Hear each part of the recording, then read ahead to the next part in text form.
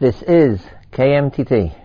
Today, on Mondays, we have a shiur of Harav Binyamin Tavori, who this year will be examining different responses, Shalot Utshuvot, from the major ones from the 18th and 19th century. Harav Tavori. This is KMTT. Today, on Mondays, we have a shiur of Harav Binyamin Tavori, who this year will be examining different responses, Shalot Utshuvot, from the major ones from the 18th and 19th century. Harav Tavori.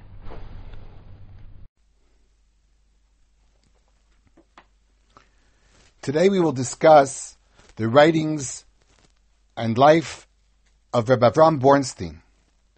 This name might not be so familiar to people who are involved in the world of Torah, but when I say the name of the Sefer which he wrote, or the Sfarim which he wrote, he becomes better known. He's more known by the name of his Sfarim, the author of Eglei Tal and the author of Avnei Nezer. Rabbi Avram Bornstein was born in 1839. His father was a Rav in small towns of Bendin and Biala, and he grew up studying with his father. At a rather young age, he married the daughter of Menachem Mendel of Kotsk, the Kotzker. He learned with his father-in-law, spent 6 to 10 years learning there, according to one version 6 years, another version 10 years, and he learned at his father-in-law's house. In the introduction to his classic Sefer, Eglei Tal, Rabbi Avram Bornstein wrote that he received his derech and learning from his father-in-law, the Kotzker. Well, it is well known, what a great gadol the Avnei Nezer is. His Sfarim obviously demonstrate tremendous gadlus in Torah. People, especially Misnagdim, were not that respectful of the learning of many Hasidic Rebbes.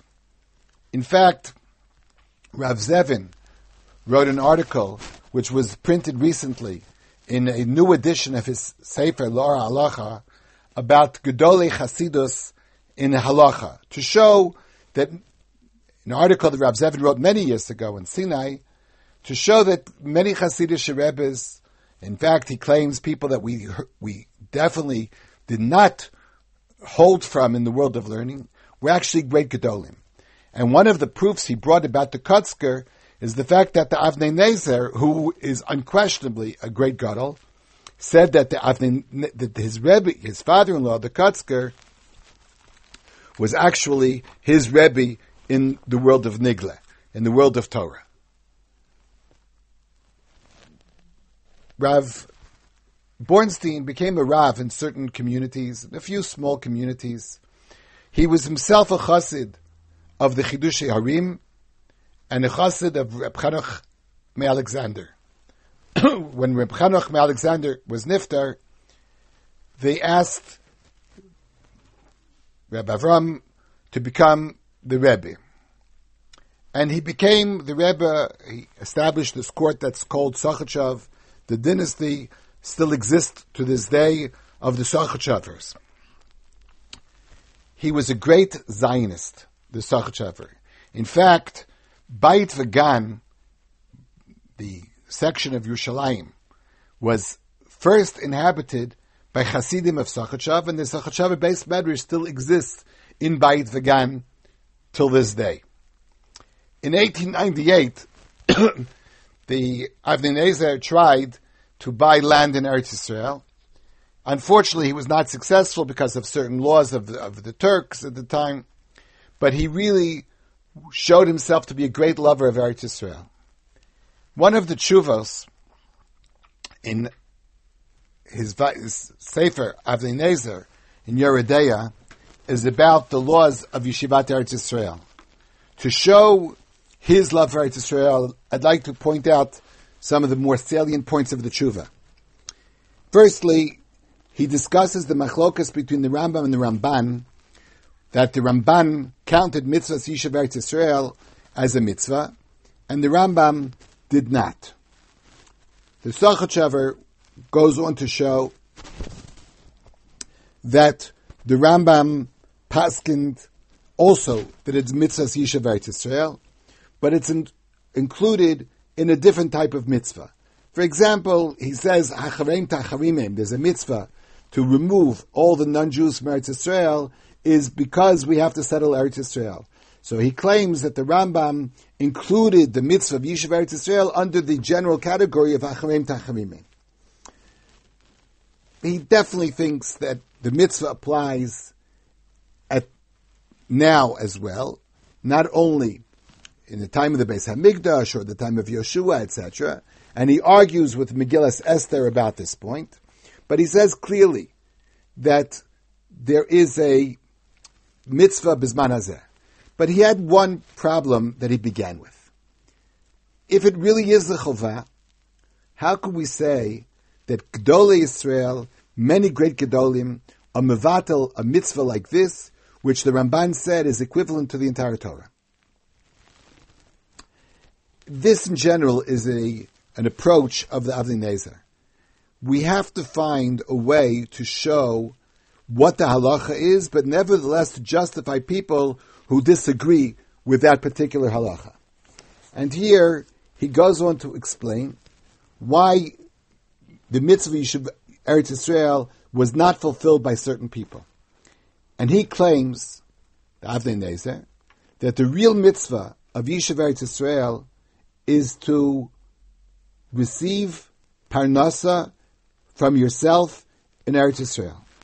And he has this whole idea that there's a special connection, a direct connection between HaKadosh Baruch Hu and people who live in Eretz Yisrael.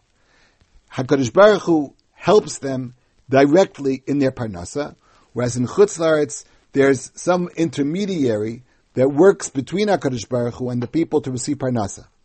And the idea is to receive this parnasa directly. If a Jew would live in Eretz Yisrael, but would not have any source of parnasa in Eretz Yisrael, but he receives money from Chutz La'aretz, what they called at that time chalukah, he said that's not considered Yishuv Eretz Yisrael. And that's the reason that many Gedolim did not go in Aliyah. It's true that people would have sent them money, and they would have bought and been part of the commerce of Eretz Yisrael.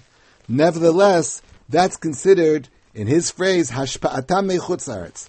They're connected to Chutz La'aretz, and they did not really fulfill the mitzvah of Yishuv Eretz Yisrael. He also goes on to say, to discuss the issues of that people raised when they are about the Shavuos, that you should not go to live in Eretz Yisrael. And he explains that this does not apply to people who have permission, does not apply to individuals, and therefore he says that it's certainly a mitzvah. He does, however, say that the mitzvah is similar to the mitzvah of tzitzis, in the respect that there's no chiyuv directly to go in aliyah. If a person does go in aliyah, it's like wearing a beged of abakanthos. We also remember that the Gemara says that if a person does not wear tzitzis at the time when HaKadosh Baruch Hu somehow, I would say in English, is in a bad mood, in the Gemara's words, bi'idna deritcha, in a time of anger, we get punished even for not fulfilling the mitzvah of tzitzis. So perhaps we could say the same thing about Yishuv Eretz Yisrael. He said, well, not so clear, but nevertheless, if you have permission from a government to go, there's a mitzvah to go, but with one caveat, to live in a place where there is kibbutz anashim Yisrael haksherim. He does not mean Israeli kibbutz. He means a place, a city, a place where there are religious people living there. This tshuva, which is obviously a very pro-Zionistic tshuva about living and working in Eretz Yisrael, is summarized very briefly in a tshuva, in the next tshuva, Taf Nun Hey, where he answered someone who sent him a kuntris about what he wrote, and he said, today there is parnasa in Eretz Yisrael, therefore we do not need to receive chalukah from Eretz Yisrael, And in my opinion, I'm summarizing basically what it said in Taf Nun Hey, which is a very, very brief summary of the original tshuva. The importance is of mitzvahs Eretz Yisrael. Yeshivat Yisrael is to receive parnasa, to buy land in Eretz Yisrael is very, very important, especially if it's a source of parnasa. And then he goes on to say a big chiddush. Even if a person would live in Chutz Aretz, but he would buy land in Eretz Yisrael, it's considered Ksat Yeshiva Eretz Yisrael. Since he owns a Nachla in Eretz Yisrael, it's some sort of a kiyum of Yeshiva Eretz Yisrael. And therefore he said, you should really work very hard to do this. And then he adds what we know from his biography. B'li Neder writes the Sachat Shavar, I'm going to try to buy land in Eretz Yisrael. I don't know exactly how and when I can do it, but that's my plan. As I said before, the Avnei Nezer here shows himself in the world of halacha and the world of maaseh to be a true Zionist. We'll discuss today some of the tshuvos from Orach Chaim. I'd like specifically to discuss some of the tshuvos where he discusses the prevalent customs of that were somehow changed or adapted by Hasidim, and how he tries to work in a way to show that on one hand the Hasidic approach seems to be correct, but nevertheless the people who do not follow this approach have reasons to maintain their opinion. In the second tshuva of Orach Chaim, the Avnei Nezer was asked about putting on tefillin and Chol HaMoed. Now we've seen in previous podcasts that the custom was not to put on tefillin, was to put on tefillin. In certain communities, especially we discussed the tshuva in the German community, where there was their custom was to put on tefillin, on Chol HaMoed. And a new custom, perhaps it's really the Hasidic custom, although I mentioned at the time that the Vilna Gaon also did not put on tefillin Chol HaMoed, but apparently the hashpah was based on the Hasidic custom of not putting on tefillin Chol HaMoed, and that whereas certain German poskim were adamant that we have to continue the original custom, nevertheless, the Avnei Nezer has a question about putting on tefillin Chol HaMoed. He first had a lengthy discussion which discusses the sugya of writing tefillin Chol HaMoed. Now, it would seem that the whole sugya of writing tefillin Chol HaMoed would have ramification for wearing tefillin Chol HaMoed, because why would you be allowed to write tefillin if they're not considered tzarech HaMoed? There's also a Gemara in Beitza. The Gemara says anything kol she'usim bo b'chol, something that's used in chol, you can send on Yom Tov. Now the question is, what chol means? Does chol mean chol HaMoed, or does it mean a weekday? Is it include tefillin, not include tefillin? So the Avnei Nezer has a long discussion about this. But what I thought very interesting about this tshuva is the following paragraph of tshuva beis, which I will translate and somewhat summarize. I now, after this long discussion about writing tefillin Chol HaMoed, the Avnei Nezer said, I've now satisfied the people who say, to reject the proofs that a person must put on tefillin Chol HaMoed. But now let's discuss the real halacha. Do you put on tefillin on Chol HaMoed or not? So firstly, he says, it's very difficult for me to say that this halacha will not be clarified in Torah Nigles. Now, of course, he's referring to the fact that in the Zohar, it says that you do not put on tefillin Chol HaMoed. In fact, the Beis Yosef quotes the Zohar as saying it's ktzitzas hanatiyos, it's almost apikarsus to put on tefillin Chol HaMoed. But of course, that's a Kabbalistic source.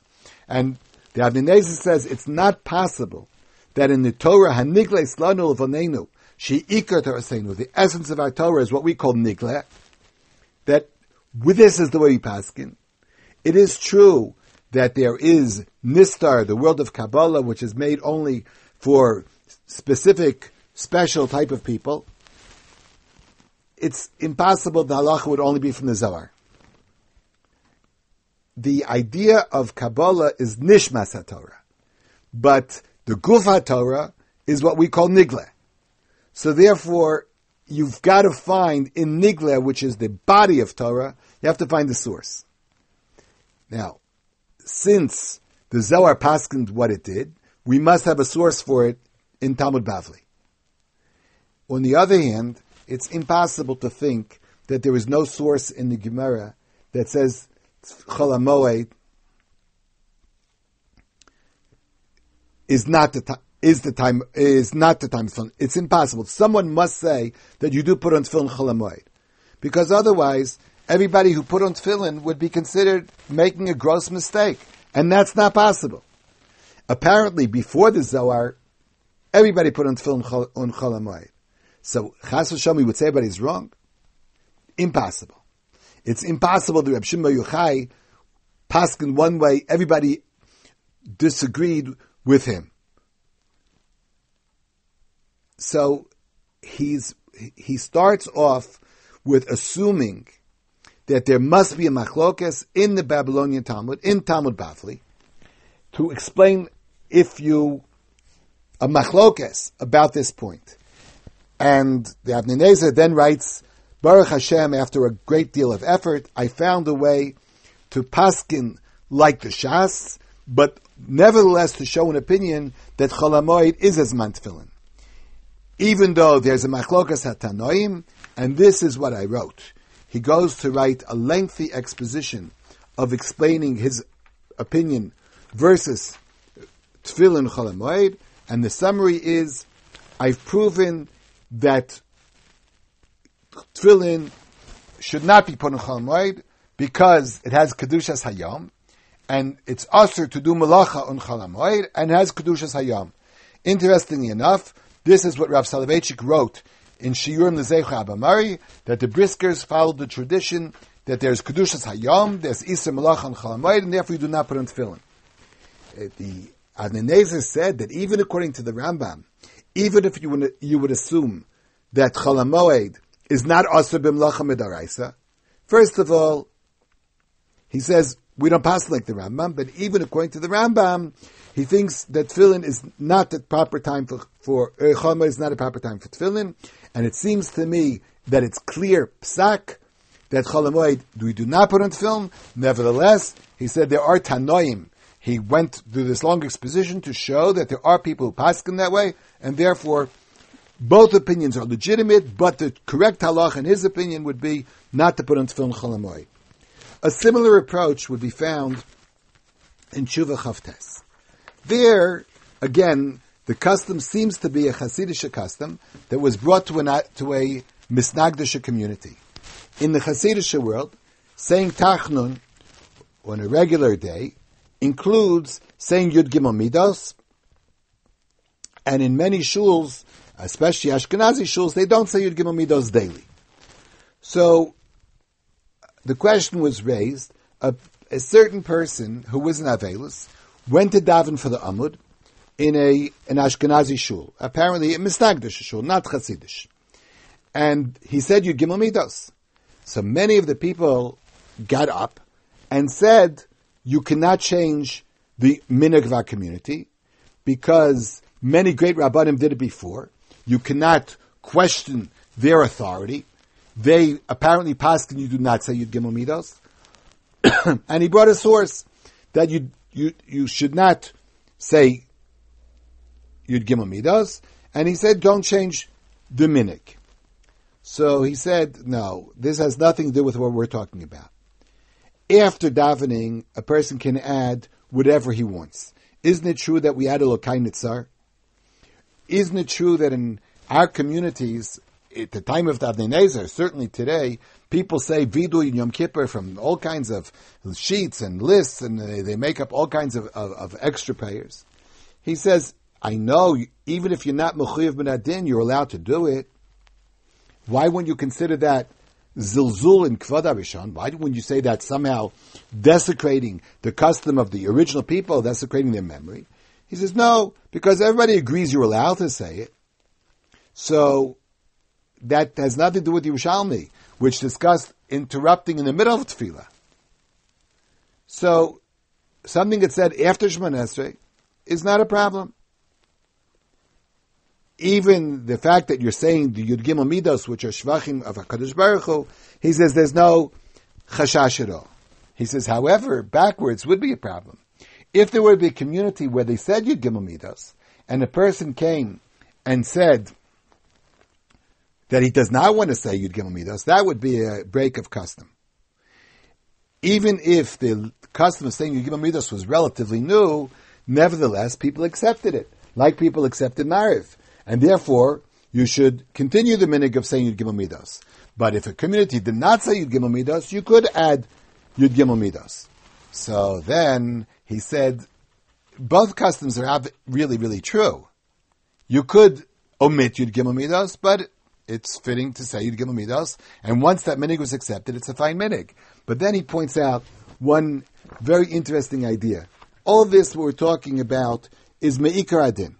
Can you say Yud Gimel Midos? You're allowed to add something to the tefillah after tefillah.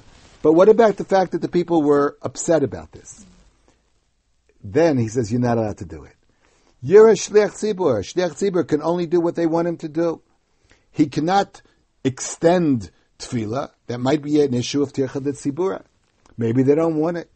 And there are reasons not to say the vidui. So, if the community wants and the rabbi wants, it would be a good idea to say Yud Gimel Midos. And no problem about, changing customs. It's not Sfarad, it's not Ashkenaz, it has nothing to do with it. Today, in many communities, in Eretz Yisrael, for example, it makes no difference if you daven Ashkenaz or Sfarad. In the shul of Alon Shvut, in our shuls, we say Yud Gimel Midos every day by Shachris. It's the interesting custom in Alon Shvut, we say at Shachris, but not at Mincha. But if there's no minhag, so he says you can do whatever you want. If people disagree, it's important to remember not to create a machlokas. Again, we see how the Avnei Nezer discussed a minhag that became adopted as a Chassidish minhag, but nevertheless tried to explain the custom of the people who did not follow this custom as well. Since we're in the month of Adar now, I'd like to discuss a few tshuvos to deal with Purim. One of the tshuvos in Chelik Beis, by the way, one of the reasons that I'm skipping most of Chelik Aleph is because most of Chelik Aleph deals with Hilchos Shabbos, in a sense is a continuation of the Eglei Tal. As we all know, the Eglei Tal did not finish the Lametes Melachos. So the work that he did in the first Melachos, Sidura de Pas, is known in yeshivas. It's, of course, one of the Nichsei Tzonu Barzel. It's one of the main sources of learning Hilchos Shabbos is to use the Eglei Tal. But on the rest of the Melachos, unfortunately, he did not build the same type of Sefer of Eglei Tal, but in the Tshuvas of the Avnei Nezer, a great deal is found about the other Melachos that were not found in the Eglei Tal. So we'll skip to some halachos to do with Purim in the second chelik of Orach Chaim. I must point out that the Avnei Nezer is printed today but generally printed in 4 volumes. The first volume of Orach Chaim has close to 1,000 shuvas in it altogether. In the Orach Chaim, in Shuva Taf Kuf Yud Tes, there's a Tshuva, Tshuva Taf Kuf Tes. The Tshuva is about women and Parsha Zachar. Now, it's well known that the Sefer HaChinuch, discussing the mitzvah of reading or remembering the mitzvah of Zichras HaMolek, says women are not obligated in this mitzvah because women do not have to go to war, and therefore they're parted from the mitzvah of Zichras HaMolek. Many people have attacked this point of the Sefer HaChinuch. Nevertheless, I would like to point out that the only Rishon that I know that discusses this issue is the Sefer HaChinuch, and he is the one that says women are exempt from Parsha Zachar. The Avnei Nezer asked, but there is a mitzvah on women to kill the 7 nations, Shivas Amimim, that we are mechuyev to kill when we entered Eretz Yisrael, of course this mitzvah no longer applies. The Sefer HaChinuch said, Noheg b'schar u'b'nekevos, applies to men and women. So why should Mechias Amalek be different? And other people have pointed this out before. So the Avnei Nezer discusses the difference between the mitzvah of the 7 nations and the mitzvah of Mechias Amalek. Mechias Amalek, he says, is referring to something that happened in the past. It's something in the future. Because we want to, Mechias Amalek is for the past. Because we want to revenge Amalek. The mitzvah of Shivas Amimim is in the future. Because the Torah says, Liman asher lo yilamdu etchem. They're basically different halachas completely. And he said that the mitzvah of Harigas Shivas Amimim is a mitzvah which is chal on women and men. The mitzvah of Mechias Amalek, he says, is a din in Milchama. Because he says a very interesting thing. It's not chayiv, it's a mitzvah to say shezman grama because it doesn't apply on Shabbos. At the time of Milchama, it would be even on Shabbos. But generally, the mitzvah of Mechias Amalek is day to day, whenever you can have a chance to kill Amalek. That is not considered a mitzvah that you do on Shabbos, and therefore it's man grama. It's a tremendous, tremendous chiddush. To discuss that something that's done a whole week, but not done on Shabbos, is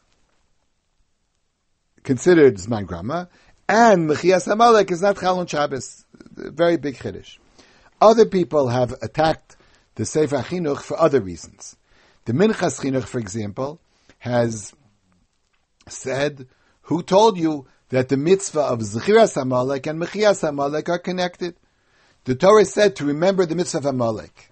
Who said that the mitzvah is in order to destroy them? Maybe there's a mitzvah to remember Amalek, to study history, to remember the concept of evil in the world. Some others have argued, maybe even if women aren't obligated Mechias Amalek, but if they remember Amalek, they'll incite the men to fulfill the mitzvah. Maybe they're going to be part of the mitzvah. So this has become a big source of discussion, whether women are chayiv in Mechias Amalek. Many people have written long articles about that. We just pointed out that according to the Avnei Nezer, Mechias Amalek is a mitzvah saseh she'azman grama, and women are not obligated.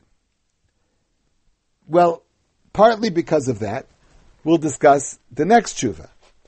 In Tov Kuf Yud Aleph, the question was discussed about the opinion of the Bahag, who said that women cannot read the Torah, cannot read the Megillah to fulfill the obligation for men. Now, we know that the general explanation is that women are chayav in Shmias Megillah, but men are chayav in Kriyas Megillah. This distinction itself requires a great deal of analysis. Why should women be chayav only in Shmiya, whereas men should be chayav in Kriya? He points out that we fulfill the mitzvah of Megillah by listening to the Megillah. Now, Shomea Ka'oneh. In Shomea Ka'oneh, there's no concept of Pirsum Hanes. A person who listens to something, he's not creating the Pirsum Hanes. It's only the person that's reading it that's fulfilling the mitzvah of Pirsum Hanes. So he questions, how can you really fulfill the Megillah if the mitzvah would be Pirsum Hanes? So he explains that the mitzvah of Kriyas Megillah has in it 2 elements. This aspect, this approach, has been the approach of many, many people to explain the opinion of the Bahag. Everyone who tries to explain the opinion of the Bahag basically says there's another halacha in Kriyas Megillah. Besides the basic halacha of Megillah, there's another halacha.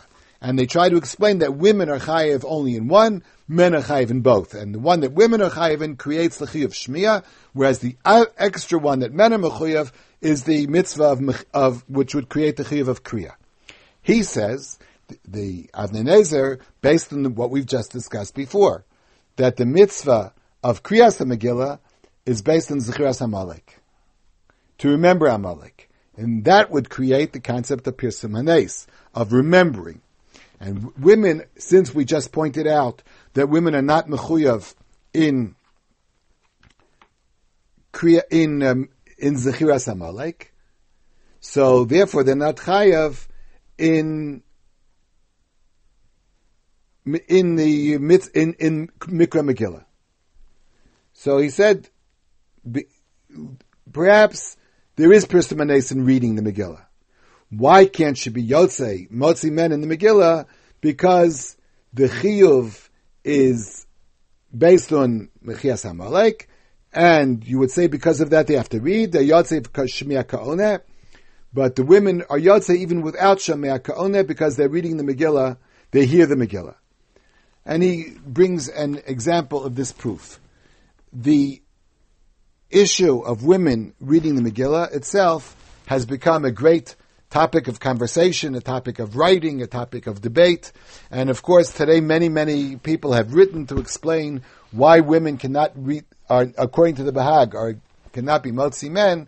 And then, of course, the discussion came up, could women be Motzi women? And which led to a great discussion about this, which people can find in many sources, in many modern halachic works.